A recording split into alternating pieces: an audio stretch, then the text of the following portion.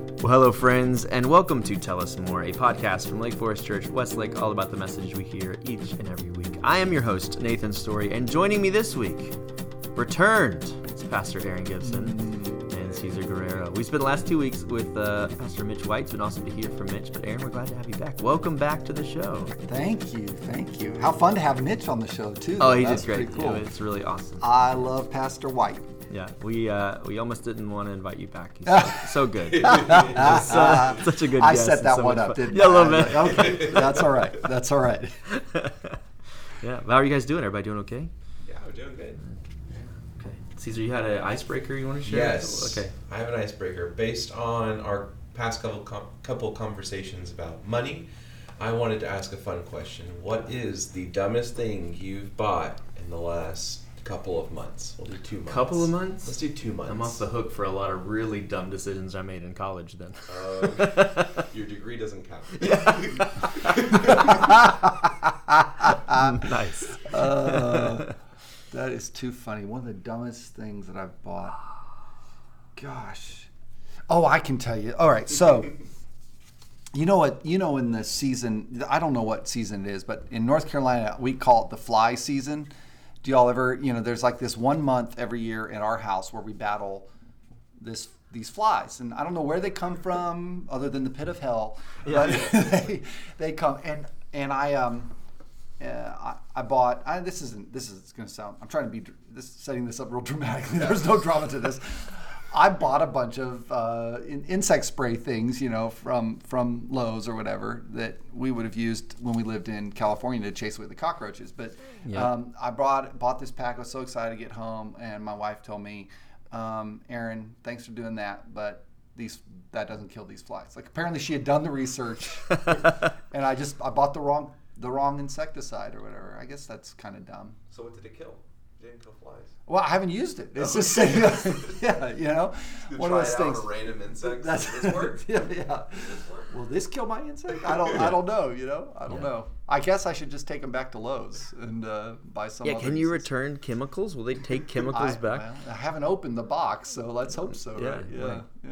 Yeah. Mine is probably just home repair stuff that I didn't prepare well enough in advance. So, like, I'm redoing a bathroom right now.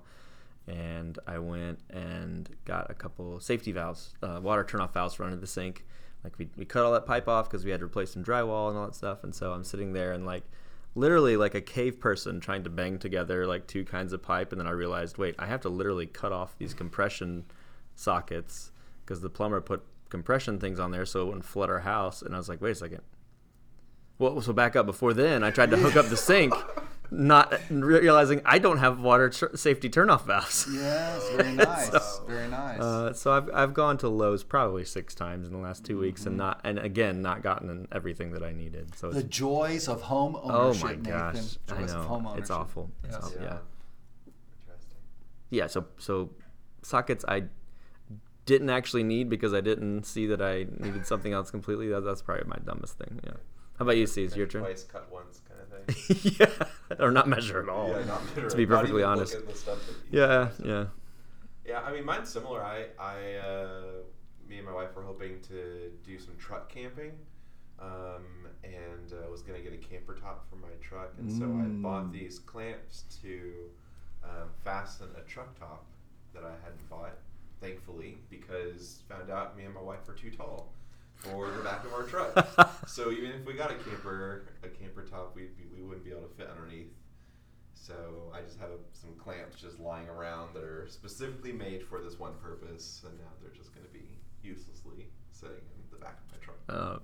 Yeah. Did you literally try to lay down in your truck bed and then realize your feet are hanging off way too much? Or? Yeah, I didn't take into account that the camper topper does not cover the tailgate, and with the tailgate down we fit, but with the tailgate up we don't. So yeah. How funny. Nathan has a saw that can shorten things. I do. If you want me to cut something. Also got a lot of extra safety like turnoff valves for water if you want to. Well, we've been in a series called Money Talks, hence all the money talk. And Aron preached for us this past weekend. Aron, kind of go into the elevator pitch for this sermon and then tell us a little bit about kind of where your process went as you prepared and where you got to the conclusions we reached in the sermon. Yeah, tell us a little bit about that message. Well, I've been loving the series, and I like it because it's snarky. Yeah. If money could talk, what would it say to us? Yeah. And that's just been fun. The cliche is for pastors, for preachers, is oh gosh, I hate talking about money. And there's this idea out in the world that somehow every time we talk about money as Christians, we're going to offend somebody. And I think I was sensitive to that when I was younger in ministry. Yeah. I actually like talking about money. And that's probably only been in the last 3 or 4 years. And I like talking about it because Jesus says our money is intimately intertwined with our spiritual life, right? And money is never just transactional; it's always spiritual. Yeah. And so because of that, I like talking about it. It really impacts my life. It impacts our lives as people. And this has just been a fun way to get at it. So I have to give a little bit of shout out. I had one ministry partner, he'll remain nameless, but he sent me a text Monday morning and thanked me for the Biggie reference in the sermon on Sunday. Nice. So it's not every sermon where you get to quote the notorious B.I.G. That's so true. True. That was fun. But yeah, have the ideas. What would our money say to us? And most of us know probably what money would say.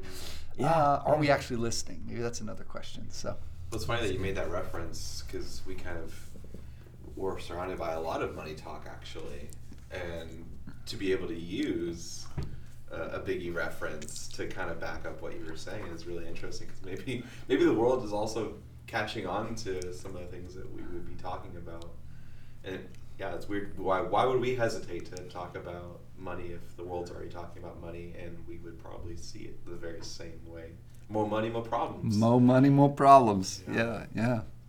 So a lot of this past week's message dwelled a lot on this idea of tithing. And I'm looking at your notes here, and you have this question, where did Jesus get this idea? Why don't you talk a little bit about that, about giving and tithing and where that comes from? Yeah, well, I really, the core Jesus teaching on this one, which occurs 2 times in the gospel. It occurs actually in the heart of the Sermon on the Mount, which is Jesus' most famous sermon in the book of Matthew. And it's smack in the middle of that sermon. He stops and he says, look, we all know this. You can't serve 2 masters. Yeah. That's just sort of an obvious thing. And then I try to imagine myself in that setting. What would I have thought Jesus was going to fill in the blank with on the other side of God and, Yeah.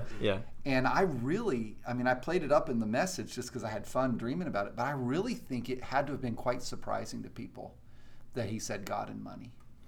And so then I was just starting thinking, where because Jesus didn't pull his teachings out of a vacuum. I mean, again, what the Christian faith affirms is that Jesus was fully God and fully man. That's what we say in our creeds, right? And so Jesus learned as well in his full humanity. He learned, and Jesus was well steeped in the Hebrew scriptures. So part of what I wanted to do in the sermon was connect this teaching that he was giving. He was preaching a sermon. Yeah. What was his text for his sermon, right? as it were. And I mentioned it occurs in Matthew. It also occurs in Luke chapter 16. Yeah. Which, funny enough, is the same context that we're going of another parable that we're going to talk about this coming Sunday. So that's a little bit of a teaser for anybody. Okay. We're going to talk about one of Jesus' strangest parables, where the hero of the story, we kind of think this guy should not be the hero. So anyway, that's going to be a lot of fun.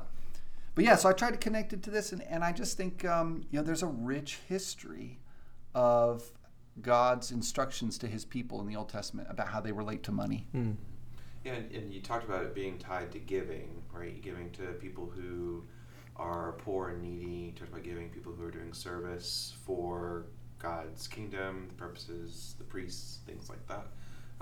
Why is giving such an important part of that whole mastery conversation? Because I guess when I first heard that, I was like, oh, giving money away seems like I'm giving more of my power away, or my ability to make an impact in the world around me. So how does that generosity or giving away my money help Is it the more money, more problems? Less money, less problems? Yeah, does it work the other way? That's an interesting question. Yeah. I mean, there can be problems with or without money, right? And maybe that's the bigger point. It's kind of funny.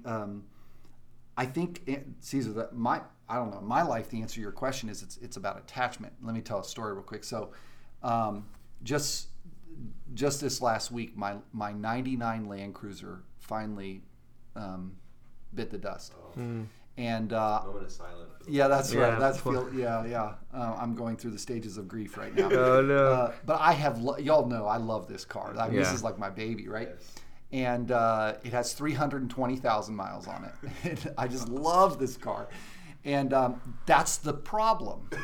I love this car. And so I didn't realize how much emotional attachment I have to this thing until I have to let it go. And it's so much so, I mean, my wife is so gracious to me, but she's also kind of making fun of me a little bit. She knew when it blew up, like she knew the answer immediately. Like I'm sitting here thinking, well, should we put a new engine in it? And like you ask anybody in their right mind, and they're all going to say the same thing, Aaron, let it go, right? Yeah. But my wife knew that she had to give me a couple days to pretend like I was going to resurrect this thing. Yeah. And the problem is attachment.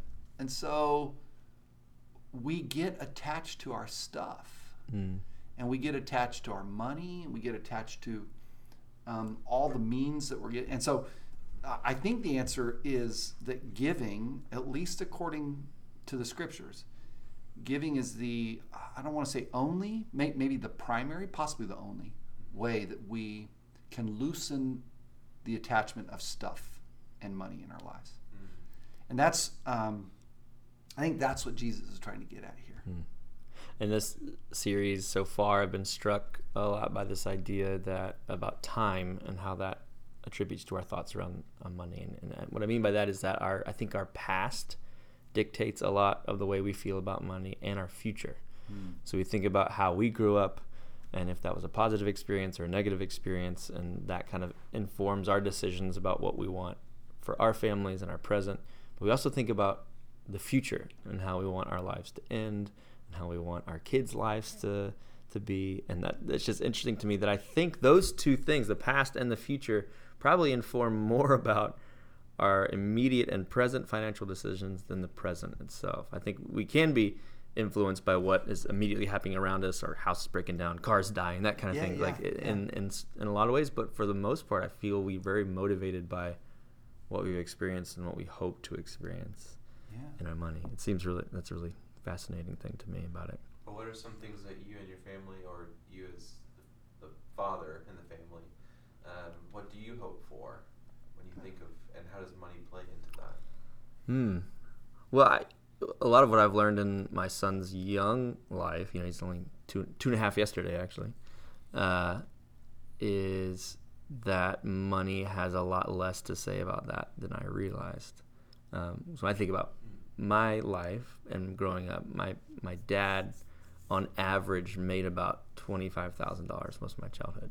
And my mom worked part-time at churches and as a secretary and that kind of thing. And so I think about that in the grand scheme of things, we were pretty poor, right? But I never thought I was.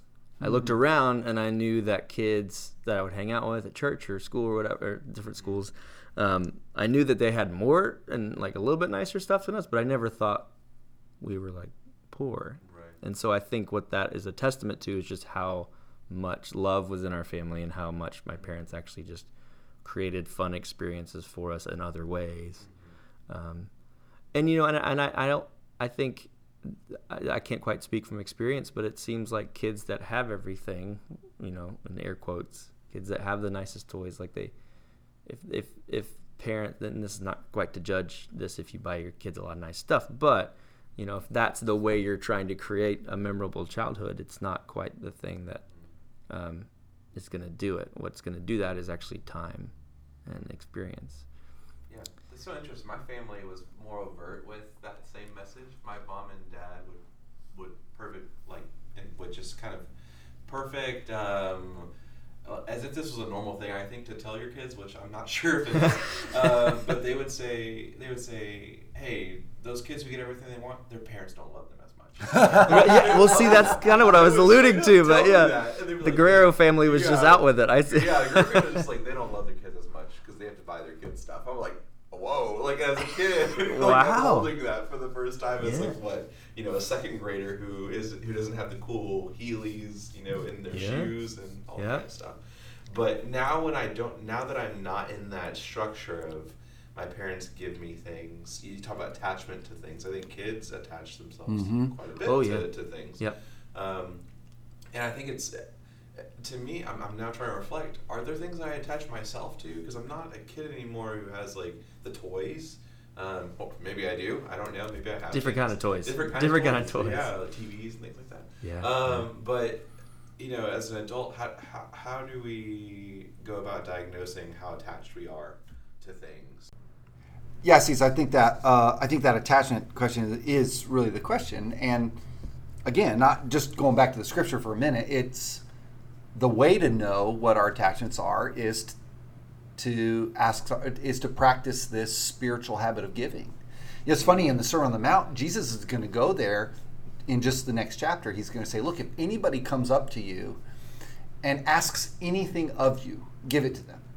If they don't have a coat, you give them your coat." Yeah. Wow. And I mean, we hear that when, Jesus is just trying to make a point, and it's metaphorical. I'm not sure there was.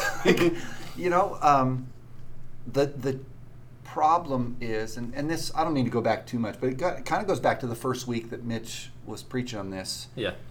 It really is about whose stuff do we believe it is ultimately. Yeah. Yeah. And it's funny, we get into the tithe. I didn't know this until 5-6 years ago when I did a deep dive one time on tithing in the Bible, and there were 3 different kinds of tithes. But what's so interesting to me is you imagine yourself 3 different kinds of practice. But you imagine yourself being a farmer, right? And you went out and you planted that seed. Well, first of all, you tilled the ground, then you planted the seed. Maybe you had an irrigation system from a river nearby, or maybe you just were dependent on the rain. And so you kind of knew that you had something to do with that plant growing, but you didn't have everything to do with that plant growing. Yeah.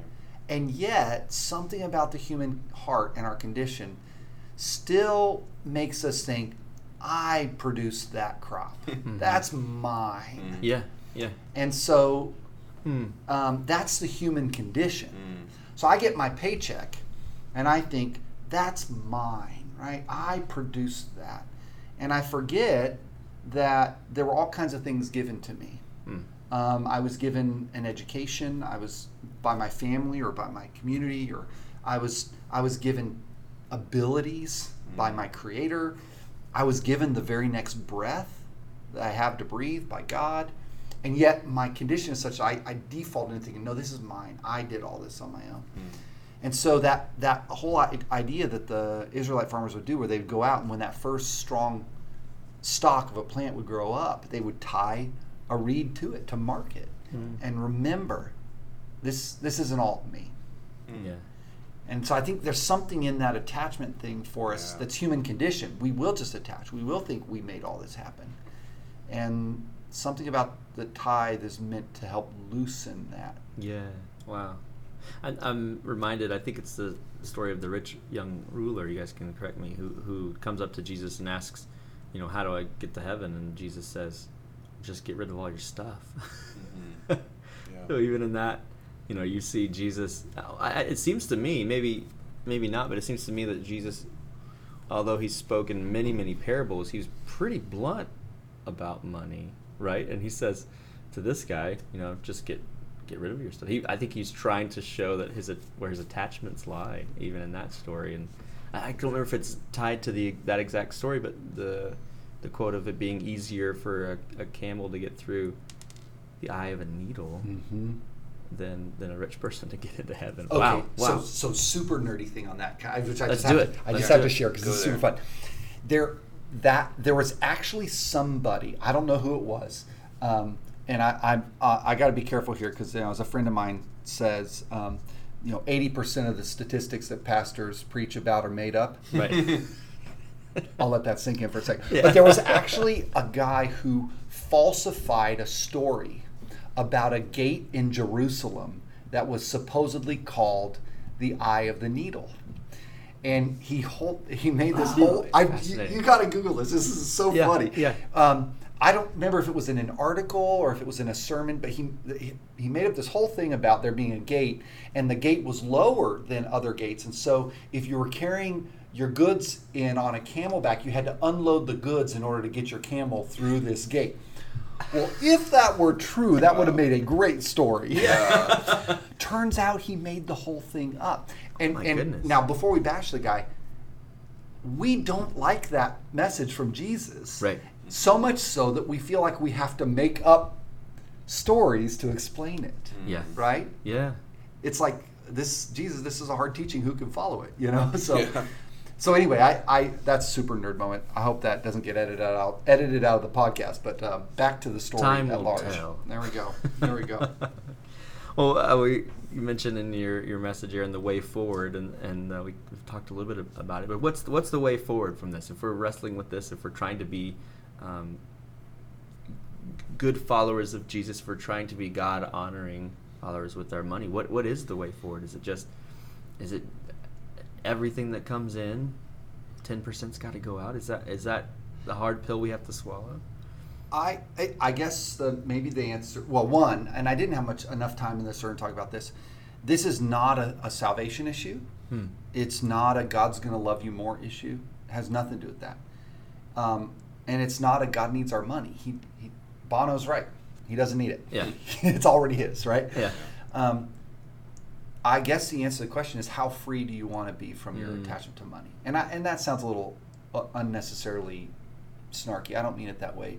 Well, but if you look That at is it the language, though. through that lens, and I might have even said this with Mitch. I can't remember if there's any podcast historians out there. Send me an email and say if I've actually said this before. But the giving is more about us than it is about God. It's absolutely about us. Yeah. It's absolutely, and it always has been. Yeah. So I think that I would say three things just quickly. What's the way forward? So the first is that this, you got to do so cheerfully. Yeah. If this is out of fear or guilt, it may not bear the fruit, or you might not be able to sustain it. I mean, you really have to decide, do I really believe the Bible teaches this? And do I really want God to be master, Lord in my life? And if so, then I'm going to trust that he actually believes this is good for me. Then I think the second step is to give first. Yeah. It's not the leftovers. You just decide this is going to be a first thing. I'm going to do this before I do anything else. And so you that's how you put that in your budget, put that in your habits, however you're going to do that. And then thirdly, I would say, in my life, my wife and I, we've practiced the 10% principle, and I do think that 10% is just enough that I feel it. I could give 1% and I wouldn't notice it. Yeah. And therefore, it might not serve the purpose spiritually in my life that I want it to, or that God wants it to, right? Yeah. So 10% is hard. So you say, do I just need to bite the bullet? And yeah, maybe for some folks, maybe that's it. For others, maybe you want to work your way towards that incrementally. You know, I've had friends who decide, hey, we're just going to start with a percentage, and then we're going to try and grow that month by month to get up to a full tithe. I wish I could say that the percent doesn't matter. Right. I wish I could. I just know from my own life that wouldn't be true of my story. Maybe that's true of some people, but I think the 10%, it's there for maybe a reason. It seems that the answer is somewhere almost. If you look at the text of the Bible, the answer is somewhere between 10 and everything, according to Jesus. Yeah, that's right. So it's 10 or greater, not 10 or less. Well, I mean, somewhere I think in that's there, part of the some give or take. conversation. We kind of want, is it between 0 and 10? Yeah. Is basically where we kind of want to have the conversation. But it seems that Jesus is having the conversation. It's between 10 and everything, 10 and 100. Yeah. And I mean, what to your point earlier, it's uncomfortable for us because we want to know how close to 10 can we get. Yeah. What's my minimum? What's my minimum? Yeah. And I mean, you talked about the freedom from attachment. I was just reading with some friends a passage in Mark where Jesus is leaning heavily on some Old Testament language, which is bringing freedom to captives, and this idea of, that our stuff, although I think the American consumer thinks freedom is attained when you can attain more things. That I think Jesus would say, hey, that form of freedom is not the same freedom that I want to offer you, and to be available to my freedom, you have to give up your freedoms for other things. So in other words, Big E's quoting Jesus when he says more money, more problems. Maybe. See, I think that's so interesting. When you think about the 10 or all, I think that's a really great question. Yeah. I was having a conversation with a ministry partner at Lake Forest just 2 weeks ago, and we were talking about this, and he's somebody who's practiced this his whole life, and I was asking him questions about this message. I said, hey, I'm going to be preaching on this. What do you think about this? And he's been somebody that I've trusted to help me think about how we talk about money, how we talk about money and faith. And he said something interesting to me. He said, in my life, the 10% is not generosity. That's obedience. Anything above 10 is generosity. And I was so struck and challenged by that, right? Sure. Because I thought, wow, what a perspective. I'd like to be in that place. And we have some really generous people. And when you think about the good that you can do with what God has entrusted to you, it's pretty remarkable. Yeah. I had a impactful moment. There was a wonderful family at the church I went to growing up, and they threw us a 13th birthday party, me and my twin sister. If you don't know, I have a twin sister. And we sat down to open gifts from all of our friends, and when we did, this wonderful couple handed my sister and I both a bag.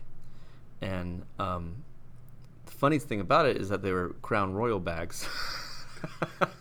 Interesting. Yeah, which of course, being grown up now, it's like, well, that was interesting. That's a great present right now. Yeah, I know. But in each of the bags was $100 each, and of course, 13-year-old me was, beside himself because that was the most money I've ever seen or been held. And we then had to proceed to hear about a 30-minute lesson of this man's study of Scripture and what it meant to give. And his perspective was much the way, presented this in the same way as this ministry partner you're talking about, Aaron, is that the tithe is actually just part of what God would like from us. There's also another 10%. In his theory, another 10% was his offering. Another 10% was the first fruits. So he kind of removed the tithe from the first fruits and said that's even more. So you give the first fruits. Yeah. You give 10% of all that you make off of the first fruits, or if you're using the farming metaphor, and then there's offering. Yeah. And then there's what else you give to God, which is out of the abundance of what He's given us. And meanwhile I'm fidgeting there, sitting. Well, I could go buy a Nintendo with this money. That's right. But I'll never forget that. I'll never forget that this man had spent all this time thinking and studying the Word and wondering, what God really wanted with us and our money and that. And it was more than just because as a kid I'm hearing in church, okay, 10%. So the $5 Grandma gave me for my birthday, I can give 10% of that, and then I could spend the rest, right? But he would say very much the same thing. No, it's more, because God, at the end of the day, wants all of us, right? He wants all of our, not just our money, but of course, because He doesn't need it, but He wants all of our hearts, all of our minds, to be fully devoted to Him. Yeah. My parents were meaner with that. They'd give us, we'd get money from birthdays, and they would look at us. They had a look, right? Yeah. And I remember asking, do I have to get 10% of my birthday money? And they're like, I don't know, Caesar. Do you? And I'm like, as a kid, I'm like, I guess I have to. It was so funny. Yeah, my parents were meaner. I don't know, Caesar. Do you have to? I was going down to the penny at some point. Yeah.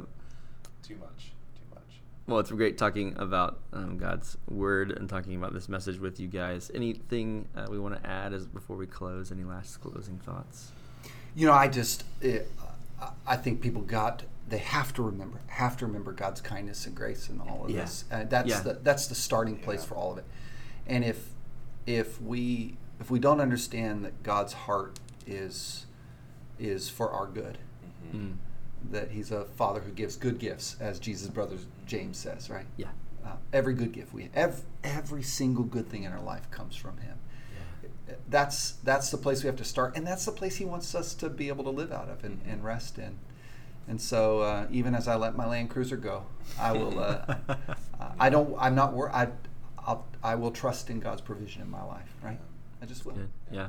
And reiterate your point that you're giving back to God or to others in His name doesn't merit any more favor from Him. We talked about the obedience and generosity. Like those are just things that have nothing to do with how much God loves you. Yeah. So yeah, I appreciated that point in your sermon. So I got less of my parents being, I don't know, Caesar, do you give 10%? And more of a, hey, if you give cheerfully is what you said. If you give cheerfully, then God is honored in that. It's so important. Well, Nathan, you'll have to forgive me. One last metaphor on this that's so helpful. So I was, you guys know, one of my big journeys of this last year, I talk about a lot because it's so new for me. It's been my working out at the gym. And the other day I was doing an exercise that's a substitute for pull-ups. And it's because pull-ups are what I really want to be able to do. Yeah. But I'm not strong enough yet. And so I was doing what they call ring rows, which is kind of a modified pull-up. And I was doing ring rows the other day when the gym owner came over to me. He said, Aaron, I think you're ready for a bigger challenge. And what I realized is that my goal, I want to be able to do pull-ups. That's my goal. But now I've got to take on the challenge if I'm going to get stronger, right? If I'm going to grow. And so I think for some of our folks, maybe now's that time for them with giving. Yeah. What does the greater challenge look like for you? If for the sake of your growth, right? It's a grace. Yeah. Well, that's it for this week's episode of our show. I want to thank Aron and Caesar for being back with us. It's good to hear from you guys once again. Join us next time when we ask our speakers to tell us more. Goodbye.